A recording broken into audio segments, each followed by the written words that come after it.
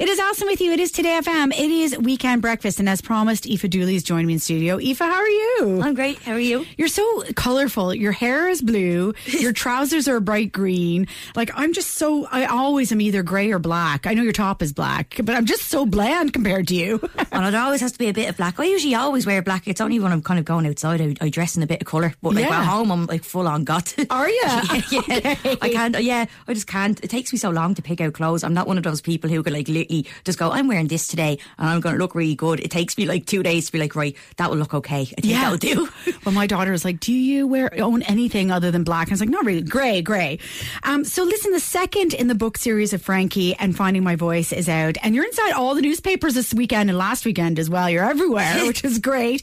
And I've got a copy in my hand. And actually, before we get into the chat, we've got 3 copies to give away. So I'm just going to get people to text in Frankie and their own name to 0874 100 102. And it is a wonderful, wonderful book series. You've illustrated it. You've written it. Is she you? Is Frankie you? Yeah, there's a lot of things that Frankie does that would be based on me, and there's a lot of like experiences that she's had that would have been based on my own as well. Yeah. I think I wanted to keep it that way because I wanted to keep it kind of real, so the experience, because there are experiences that other kids experience every day in school as well, so I thought that was kind of the best way to kind of do it. Yeah, I love the description of her though. She's like many kids in Ireland. She talks too much, she often says the wrong thing at the worst time, and she feels a little different from others in her class. So that does describe a lot of children, doesn't it? Yeah, no, absolutely. And their own personal experiences as well. So you were diagnosed with autism at the age of 27 a few years ago.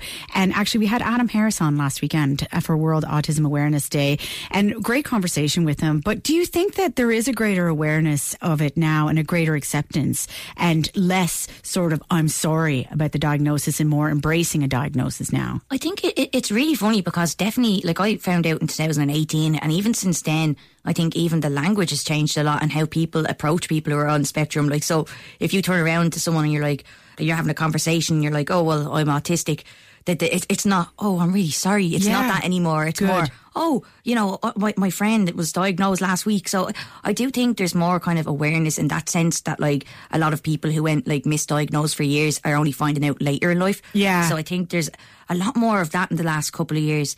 But I still think it's quite a bit away from being there. But I think it is getting better, which is great because there's so many people who don't know still out there. And from like just reading other people's experiences, that's how you find out. That's how I found out. Yeah, so, but like Aoife, you are younger than me. And a lot of people in my group in age generation, like you said, found out after 40. Got their diagnosis, and it transformed their lives for the better. Absolutely. I've heard of people finding out at 60 and it changed their lives. And I think it's just like finally having an understanding of who you are, why you are the way you are, and why you find certain things difficult. Because when you don't understand why you find certain things difficult, you just kind of automatically put it down as I'm not like good at that, or I'm just not good, especially as a child. So it is a big relief to find that out and kind of go, right, now I have the tools to understand myself and kind of like understand how I work for the first time. So it's such a big deal, I think. Yeah. So when you got your diagnosis, did you have a roller coaster of emotions, so to speak, about it, like as an acceptance and a little bit of kind of fear about it or grief, or was it all positive? I think at the start it was very positive because I was kind of like, oh my God, I know now, this is amazing, this is like the best day ever.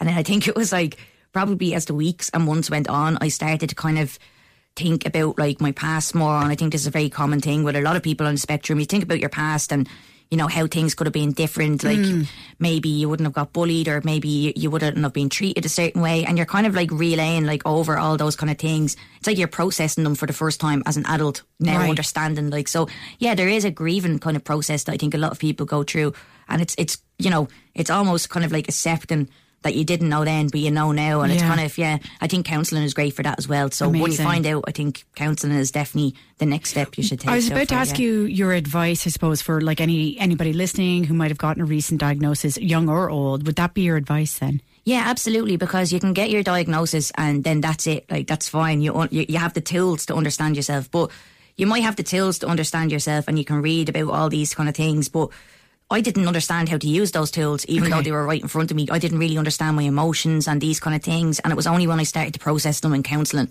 that I kind of it just kind of started to clear the way a bit, like, for everything I'd been holding on to for the years. So I definitely think that's a really good thing to do after a diagnosis, is to go to counselling. I would agree. And the right counsellor as well. That's very important. It's hard to find, but they are there. Yeah, definitely. absolutely. Yeah. And Aoife, what about, so Frankie, as far as like a visibility tool for a lot of people, and this isn't just for people who might have a diagnosis or, you know, as you say, be on the spectrum, but her as a tool for visibility is important, I think. Yeah. For children and for parents as well, to kind of go, listen, this is how some people are. Yeah, I think so. It's been great for like kids who aren't on the spectrum as well, because a lot of teachers are reading it in their classrooms, and I think even that's changed in the last couple of years as well, because I remember when I was in school, like, they'd never read a book like that about like someone being different, and it's great for kids in classes who are autistic, because their class get a better understanding of who they are as well, instead of like automatically judging them from the get-go. So I think that's kind of, it makes a difference in that way, I think. Well, I like to hope it does. Oh no, it does, definitely.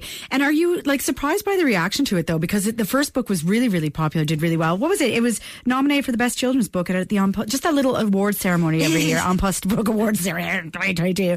And in fact, I actually thought it was 2021 it was released. I didn't realise it was just last year, the first book. So you've worked hard, because I don't think people realise how much work goes into even just the writing, but the illustrations as well. Oh, absolutely. Like, and the reaction has been kind of like mad, to be honest. I wasn't expecting it, and just how much it means to kids as well. Like, I think that's kind of like made me go, right, no, this is actually what I want to do. And you know, and I think that it's just, I can't believe it's been a year, to be honest with you, because it just feels like so much has happened in that year. Like, I spoke to loads of kids, I've met loads of kids, and they've came to like my launch and stuff, and it's like I've made this kind of I've had this like kind of like a little community. Yeah, little community of people who are like me, and it's really nice, like, and it's kind of, But Aoife, we had an author on a few weeks ago from Cork, and like wrote a book that was very much like kind of, what's, oh my God, I can't think of the main kid. Wimpy Kid, Diary of a Wimpy Kid, sorry. Oh yeah. And she was talking about the importance of it being a Cork story or an Irish story. And this is too as well, like it's an Irish story. Oh yeah, it was published in the UK, but I made sure to get the Irishness in there, and to keep a lot of it in there as well. Yeah, I think that's important, like, because that's where Frankie's from. That's what she knows, you know. Yeah. And I think it was more authentic as well than me writing or basing the story in London, where I didn't grow up. So it'd be a completely different life, I think. Like, you know. So. Yeah. And finally, before I let you go as well, I want to credit you with the idea. It's like a graphic novel, I suppose you would call it, like that. Yeah. Because this, for me, from my own experience with my own daughter, the graphic novel like Heartstopper was the real gateway book to get her more into reading. So I want to thank you for that as well, on a personal note, because I think it's brilliant. So Frankie and your own name, 0874 100 102. We have 3 copies to give away. Aoife Dooley, thank you so much for your time this morning. Continued success. Thank you so much. We'll talk tattoos off air, okay? Weekend Breakfast with Alison Curtis. Playing the music you love. Today FM. It all happens here.